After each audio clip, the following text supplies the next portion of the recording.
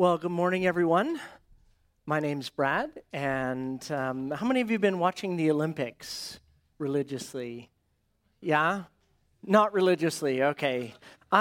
Dave Smethurst and I were talking a little bit this morning about things in the Olympics that we're not convinced should be sports. I don't know if you are like that, but some of them are a little bit surprising that things are a part of the Olympics. So one of those things for you might be sailing. I don't know if you watched any sailing on the Olympics. You probably didn't because they don't actually really do a good job of broadcasting sailing in the Olympics. But sailing's been an Olympic sport since 1900. It's like, and it was one of the first sports that was actually men and women doing together. And so it has this massive tradition in the Olympic movement. And there's actually 10 of the events in the Olympics are sailing events. So like 30 medals in total go to sailing and sailors in the Olympics. Yeah, you want to know how many Canada won of them? None. We got no medals in this, which to me is a little bit surprising because it's not like we don't have bodies of water in this country that we could sail on, but we got nothing in sailing this time. Now, I think if there was a sport that I could become an Olympian in, it might actually be sailing. Like, I'm never going to be a sprinter. I'm never going to take up water polo, or any of those types of things. But I might be able to become an Olympian in sailing because when I was a teenager, I took sailing courses, actually. I passed over 3 summers my White Sail 1, White Sail 2, and White Sail 3, which means I have the ability, or I have been in the same class of boat as these athletes have been in, and I have actually not capsized it. That's what you have to do to pass your White Sail 3. And I looked up the average age of the sailing Olympians, and they're old. Like, a lot of them didn't take up sailing till they were, older than I was.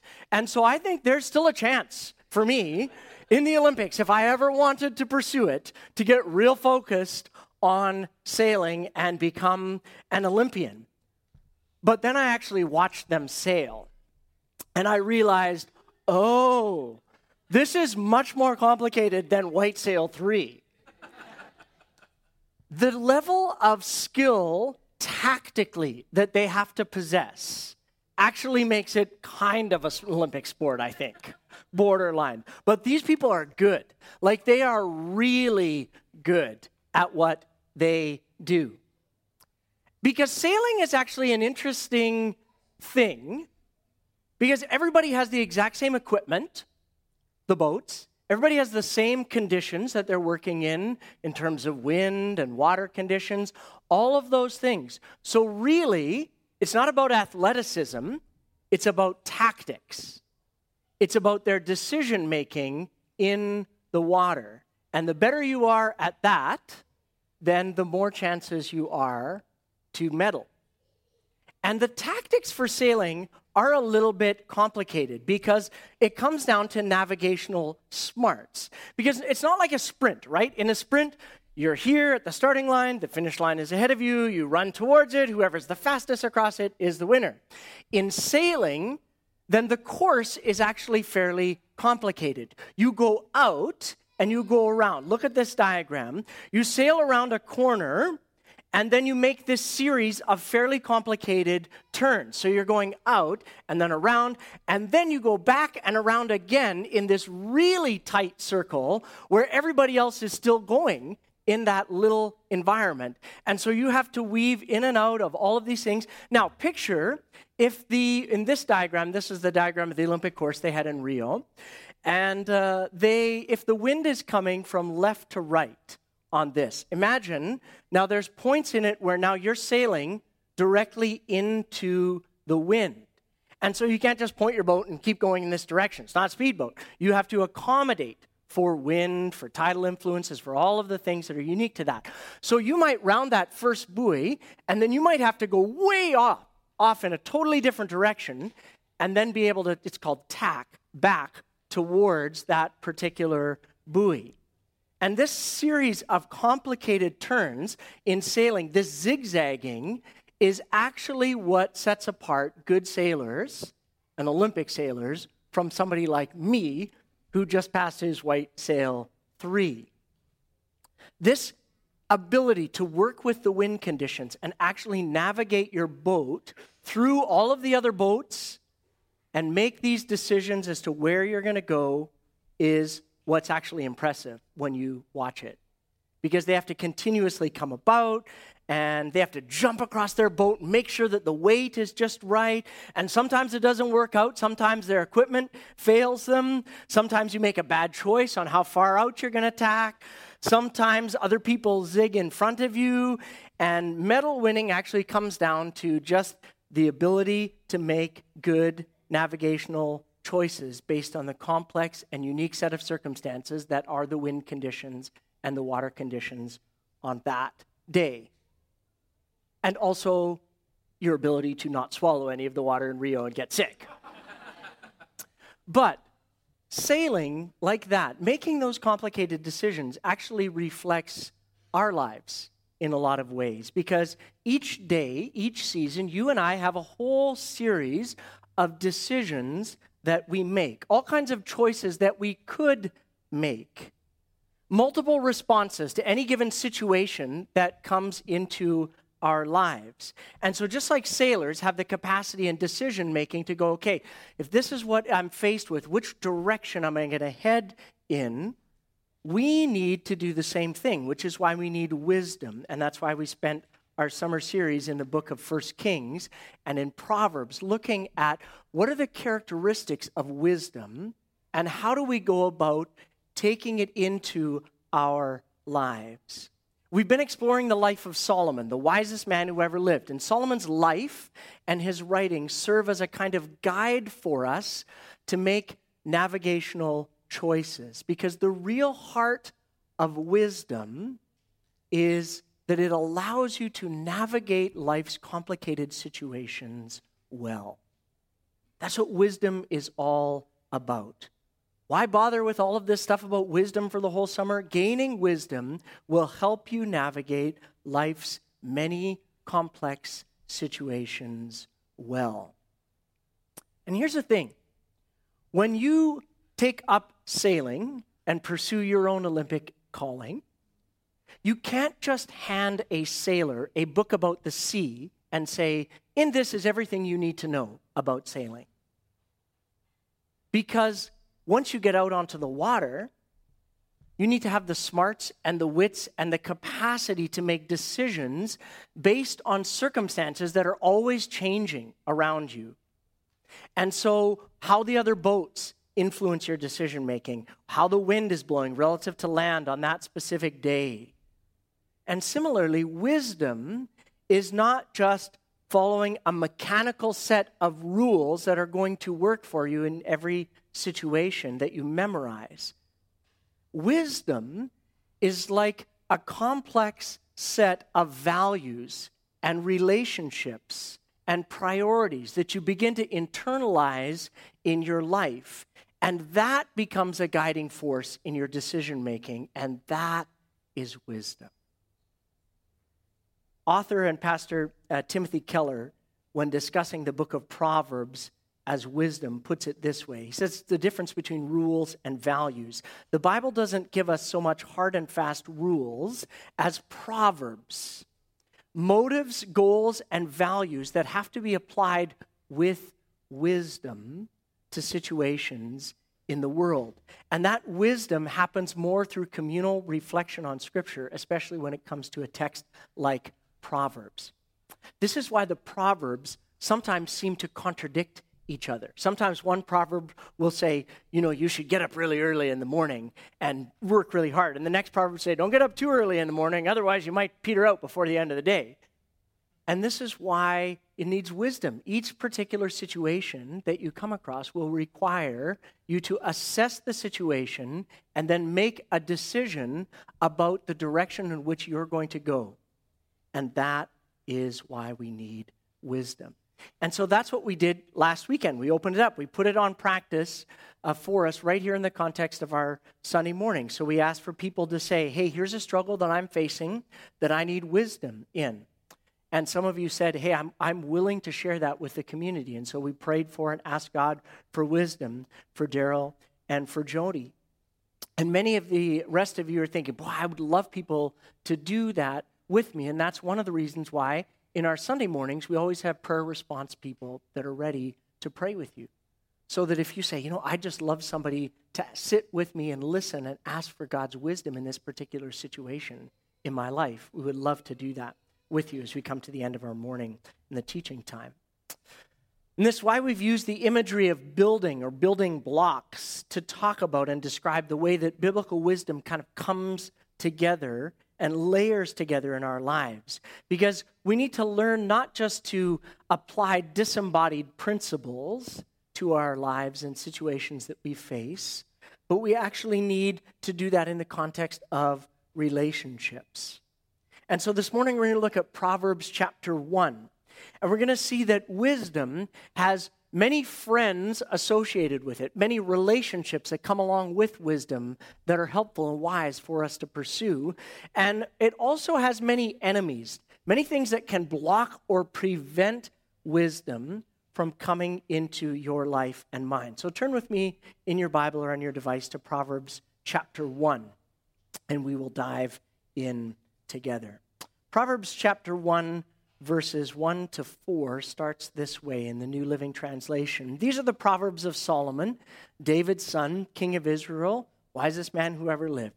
Their purpose is to teach people wisdom and discipline, to help them understand the insights of the wise.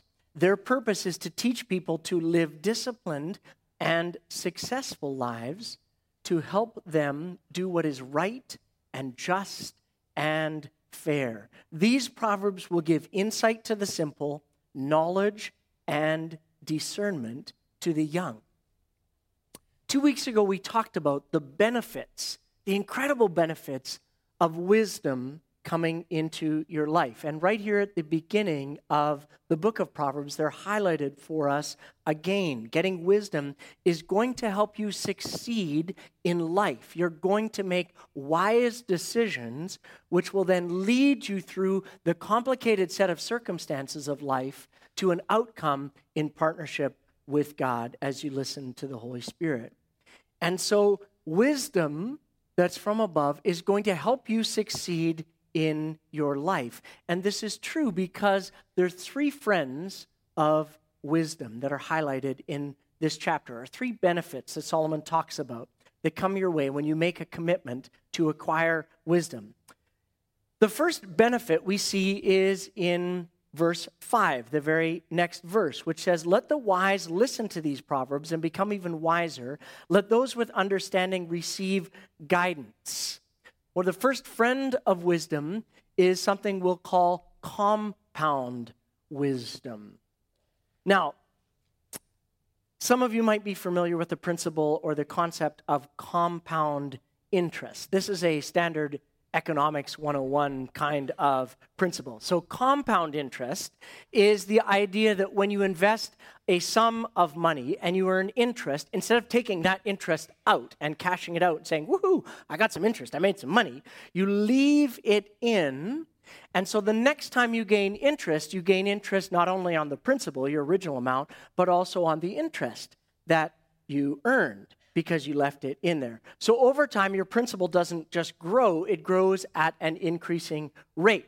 So this chart illustrates for us what it would look like if you took $1,000 and invested at a 10% rate of return. Let's just pretend that's possible in today's economic conditions. Just keeps the math nice and simple. And let's say you left it over 20 years. So if you just, every time that interest was paid, you took that interest out, you would end up where the red line is. So yeah, you'd get money, and you'd actually triple over 20 years your original investment at 10%. Right? You get just about $3,000 or so. So you did really well. But if you left that interest every time it was paid to you to build on the principal, suddenly you're getting compound interest, and over time that's growing fast. Sue, you work in banking. Am I getting this right? Is this about how compound interest works? All right, good. The chart is validated by HSBC as an official representation of compound interest at 10% over 20 years. It's just math. So, what about wisdom then? See, Proverbs 1:5 says that wisdom, if you let wisdom into your life and you layer it in there and you're willing to continue to receive guidance and understanding in your life, you will become wiser and wiser and wiser over time. Your wisdom is actually going to compound and it's going to grow. And that's why economics always tells you need to start early on the financial front. And the same thing is actually true for wisdom. Because as you build wisdom into your life early and you actually listen to what it is that God is teaching you over time, and you make that commitment to seek it out early in your life and you let it grow at an increasing rate over time, and you don't just say, oh, you know what? I have maxed out on the whole wisdom thing. I've got some mileage now. I don't need wisdom in the same way that I used to need it. I have all the wisdom that I need. Oh, now you're not actually letting compound wisdom continue to grow in your heart. You keep on pressing in and learning and growing and seeking wisdom, and it compounds over time. And so the first friend of wisdom is compound wisdom. Let the wise listen and become even wiser. Let those with understanding receive guidance. So the first friend is the benefit of compound wisdom. So the second friend of wisdom, look with me at verse 7. Verse 7 says, the fear of the Lord is the foundation of true knowledge, but fools despise wisdom and discipline. And so the second friend of wisdom is the fear of the Lord. Now, a lot of times when the Bible talks about wisdom, right away, it introduces this concept of the fear of the Lord, and this phrase, the fear of the Lord.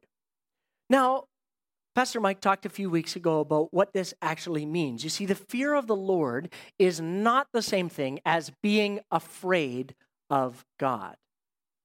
That's not what the text is talking about.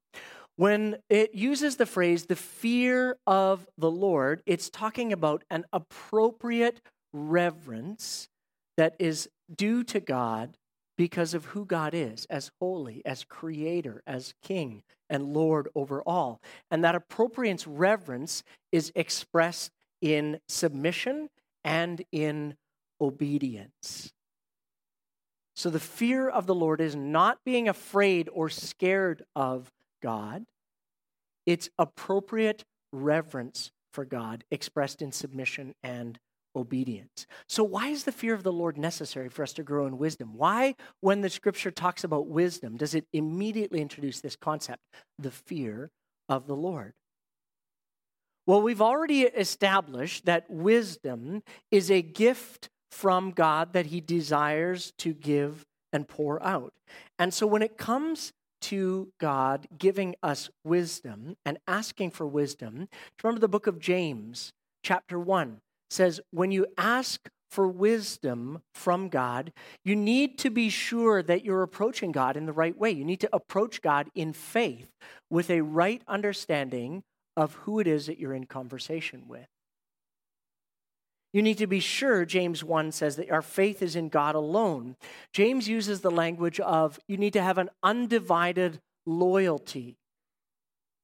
And if we don't, then James introduces sailing language. And he says, if you don't, when you ask God for wisdom, and you think, well, I'll just try and see if God, hey, God, just some wisdom maybe. I'm going to try a whole bunch of other stuff, but maybe I'll just sprinkle a little bit of Jesus dust in this whole conversation and see if that could sparkle some wisdom for me. James says, if you do that, that's like an undivided heart, and you're like a wave on the sea. You're kind of blown and tossed by whatever fad you're kind of consumed with in that particular phrase and phase of your decision making.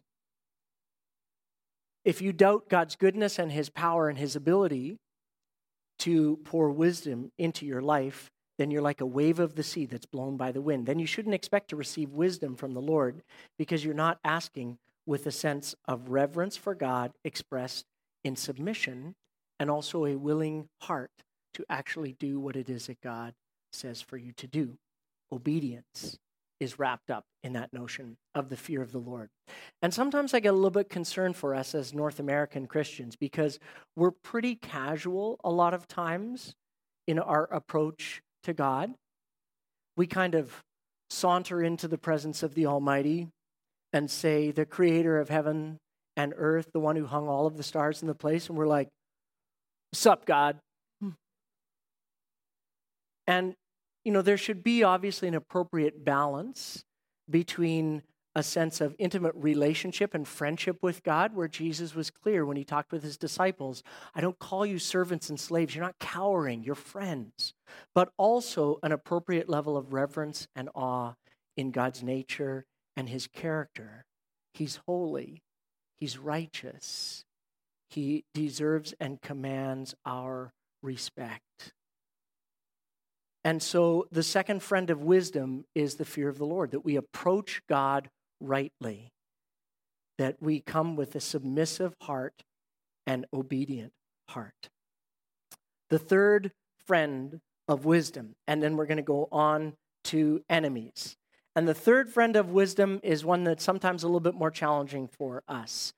The third friend of wisdom is the gift of parental guidance. And all those with teenagers said, "Amen." Verses 8 and 9. "My child, my son, my daughter, listen when your father corrects you. Do not neglect your mother's instruction, because what you learn from them will crown you with grace and will be a chain of honor around your neck." I mentioned this a few weeks ago, so I'm not going to re-preach that sermon. But one of the sources of wisdom that God has given us is the generations that have gone before us. And a part of walking in wisdom is learning from them. Part of walking in wisdom as a parent of a child of any age is knowing how to impart wisdom in a way that is appropriate. Ephesians 6 talks about that. And part of being a child of any age, growing or grown, including teenagers, is to know how to recognize wisdom that is coming your way and be able to apply it, even if the source is not always cool, or the source doesn't know everything like you know everything. If you want to grow in wisdom, listen to those who are older than you. Listen to your grandparents, your great-grandparents. Read good biographies from history. Learn from them. Apply these things to your life. And if you do, you've begun to make wisdom your friend.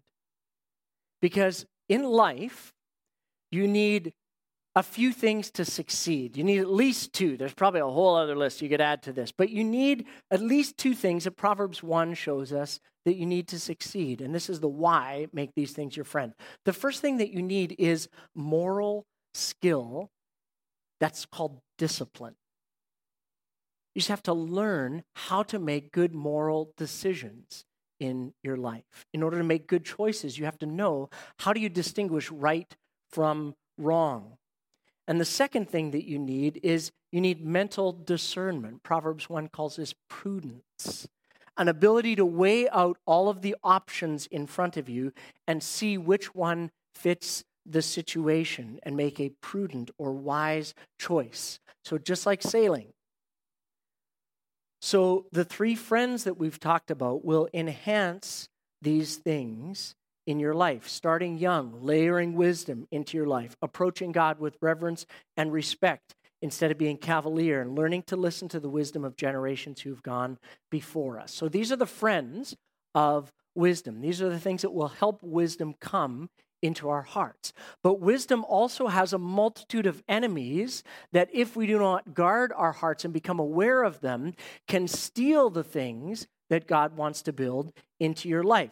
So wisdom has, at least in this chapter, 5 enemies, attitudes, approaches to life that will keep wisdom far away from you if you don't want to embrace it. So the 5 enemies of wisdom that we're going to fly through in this passage. The first enemy of wisdom is the moral misfit. The moral misfit. Proverbs chapter 1:10 says this, "If sinners entice you, turn your back on them. Don't go along with them. Stay far away from their paths. They are rushing to commit evil deeds." Now, a proviso on this, that clearly don't hear what the text is not saying. The text is not saying, ooh, if you bump into someone who is a sinner or has sin in their life, turn your back on them, run far away from them. You'd have to leave the world in order to do that, right? But there is a type of person who is so committed to walking the paths of wickedness and so consumed in their life with making sure that you get roped into that they have actually become a negative influence on you. And in that case, Proverbs says you need to turn your back on them. Don't go along with them. Stay far away from their paths as they rush in to commit evil deeds. Proverbs 1:17 says they're like a bird. They're like a bird that sees a trap being set. So they know it's a trap, but yet they still can't help themselves and they still go right on into it.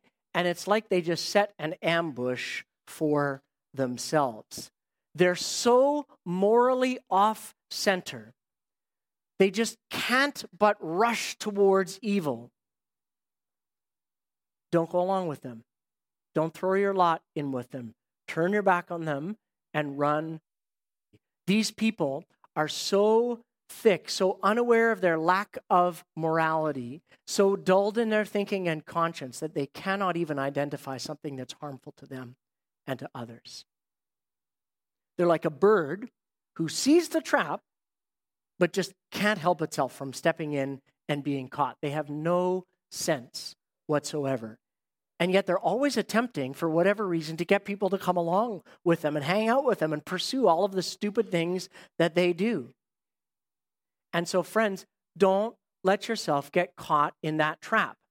Some of you know people like this, and you think, it couldn't hurt to hang around with them for the whole weekend if we went up to that cabin. What could possibly go wrong? Now, you're going to need to exercise wisdom because you might actually need to be a good influence on them. But you might actually need to exercise wisdom and say, you know what, if I go along with that for this whole weekend, I'm just going to fall into old patterns and habits, and that's going to be destructive for me.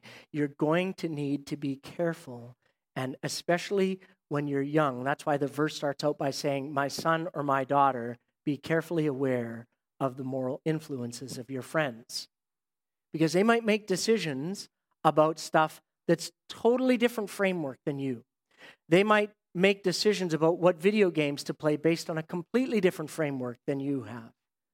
They might make choices about what's fun based on a totally different framework than you. And you might get sucked into that. They might make decisions about how much alcohol is safe to consume using a completely different matrix than you.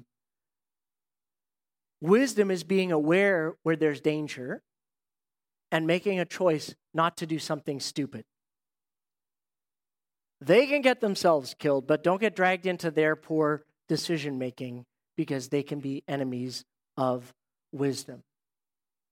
So the first enemy of wisdom is that person who's so morally unaware that they cannot even see that they're walking down a path that's going to destroy them. The second of our 5 enemies of wisdom also gets caught in a trap of their own making. Look with me at verse 19. Verse 19 of Proverbs 1. Such is the fate of all those who are greedy. It robs them of life. Now, I have something here to help us understand this, and I warned Caitlin that she should not step on it while she was leading worship because that would be problematic and result in dancing of some variety. Now, this is a mouse trap. Actually, more specifically, this is a rat trap, larger than your average mouse trap. And so some of you who have had issues of this know what these are for. This is one of those non-humane, kill-focused rat traps, the effective kind. But the big thing that I learned about traps is that it's kind of, you don't just put this out and sort of say, okay, we're good. This is going to work for us now. It's actually fairly important how you bait the trap. Like you have to attract the rat to come, or the mouse to come, and get on this in some way. And so Dave and I were talking before about peanut butter and his successful use of peanut butter to try and get at some rats. But, there's other things that you could put on here that might bait certain types of individuals. Let's say we could put on a penny. I'm going to put this on very carefully. I do not want any volunteers for this section of the message. Mm-hmm.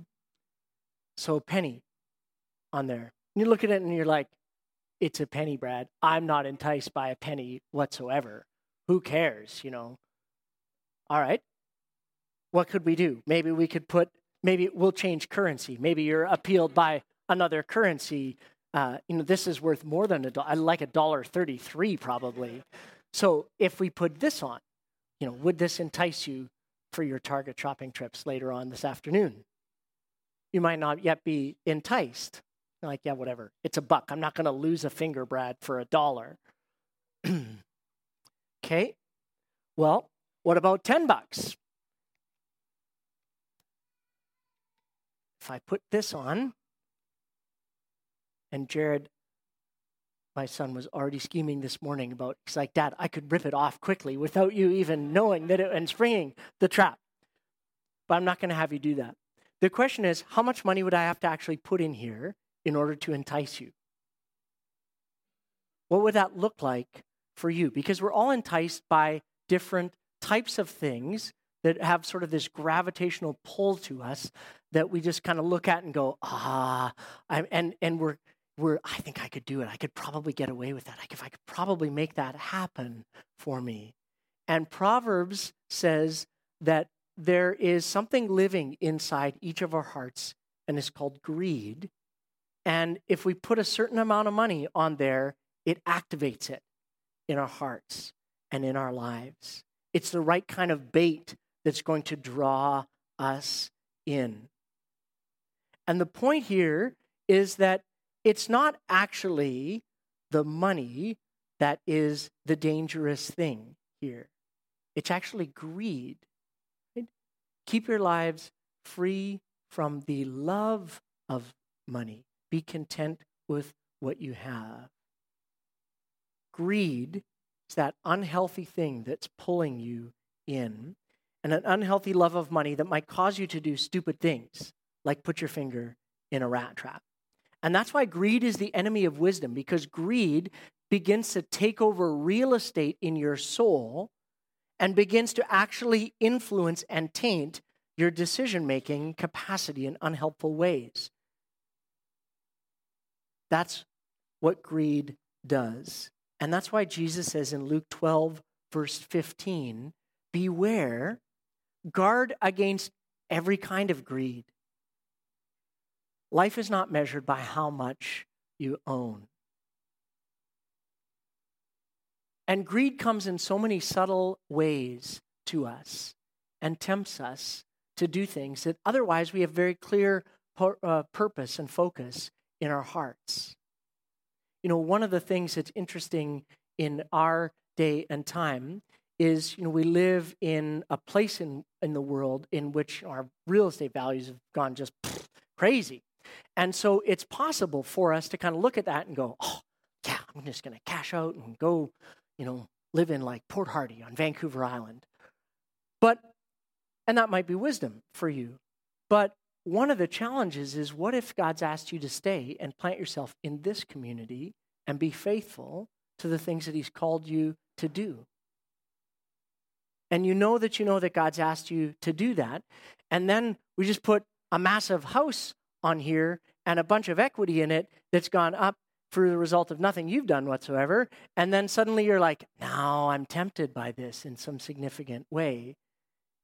And so we just have to exercise wisdom that greed doesn't begin to influence decisions, and that we actually make decisions with wisdom with a view of what God would have us to do.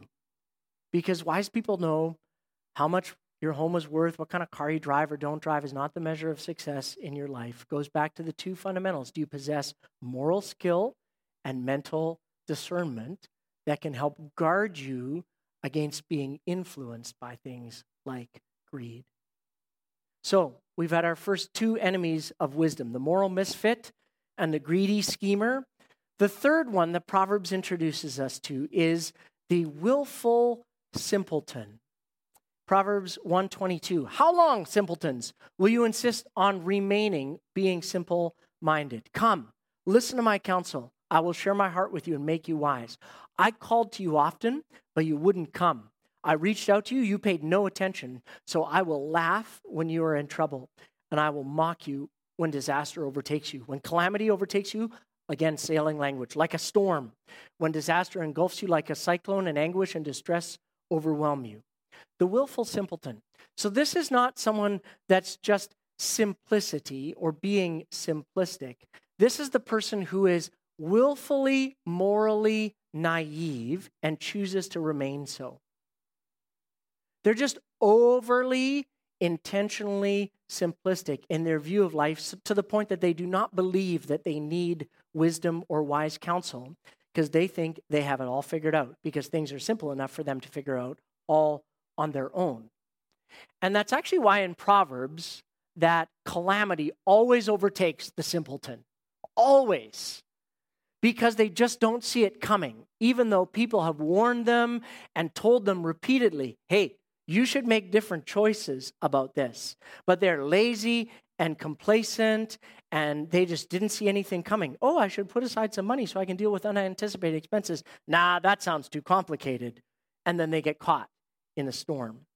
Or they get completely caught off guard when they get sucked in to doing something with friends and something bad happens. They're like, I just never pictured that would possibly happen with that group of people. That's a willful simpleton at work because they've just remained in a place of ignorance. And in Proverbs, ignorance is never bliss. Wisdom is always offered to the simpleton, but they always say, no, thank you, and politely keep moving with their lives. If someone's going to give you good advice about something and you know that it's good advice, take it. Put it into practice. Otherwise, you are playing the part of a willful simpleton. The fourth enemy of wisdom is a little bit less passive and more active in their resistance to instruction on wisdom. They don't just politely not accept it. They actively hate the person who gave it to them and wisdom itself. The fourth enemy of wisdom is the defiant and cynical mocker. Look at verse 29 of chapter 1. They hated knowledge and they chose not to fear the Lord. They rejected advice and they paid no attention when they were corrected. So therefore, they must eat the bitter fruit of living their own way. They will choke on their own schemes. They will get caught in a trap of their own making. If you are defiant and resistant and cynical regarding wisdom, then eventually that will catch up with you. And this is the last final enemy that perhaps is one that we are most susceptible to. And it's the morally insensitive or complacent fool. Look at verse 32. Proverbs says, simpletons turn away from wisdom to death, and fools are destroyed by their own complacency. But all who listen to wisdom will live in peace, untroubled by fear of harm. See, for me, a lot of times I'm not aware that the danger of complacency poses to my life. I'm, by temperament, an optimist, so I think, it'll probably work out. We'll figure something out. And just kind of complacently move along with it. So many times we tend to drift through life thinking, oh yeah, that wisdom thing we talked about, I should probably get some of that. Well, I'm kind of busy right now. I should get on that at some point in the future. And complacency sets in, and we never actually get around to layering and building wisdom into our lives. Perhaps the greatest enemy of wisdom isn't greed or defiant cynicism or willful simplicity or moral insensitivity. Maybe the greatest danger is actually just complacency.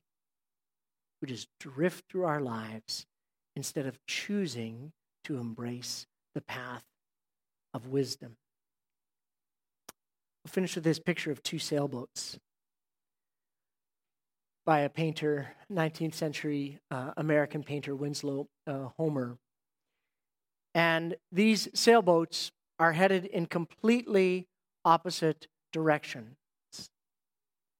One's headed towards destruction in Winslow's series of paintings, and one's headed towards safe harbor. The one that's headed towards destruction is just fueled by complacency. It's moving along with the same wind that's actually influencing the opposite boat. Same waves, but the person at the helm is making a completely different direction as to where to point the boat, what destination to pursue. And the foundational choice here is who's at the helm, who's captaining the ship. And really, this is the heart of wisdom. Because for those who know and trust God, they have chosen to say, God is at the helm of my life. And so where he wants to steer my life, that's the pathway of wisdom that I want to follow. They've chosen to say, yep, Jesus is Lord of my heart, of my finances, of my time, of my future, of my family, of my relationships, of every area of life. And that is the decision of wisdom. And if you've never done that, that's a decision that you can make here today. There's a million decisions you'll make in your life that have absolutely no impact for all of eternity.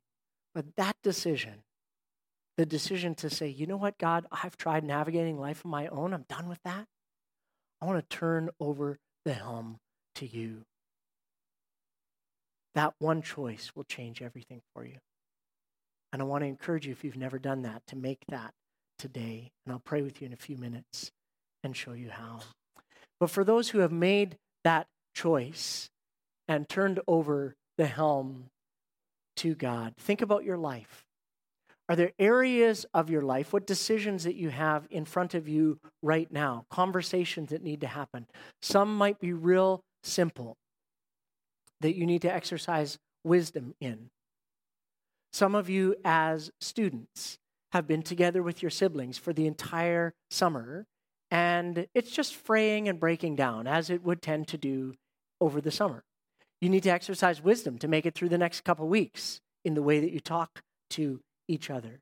Some situations you're facing might be incredibly complex, significant health challenges. What influences are you calling to bear to help you navigate the complex situations of your life? If it's wisdom, it means you're going to start early.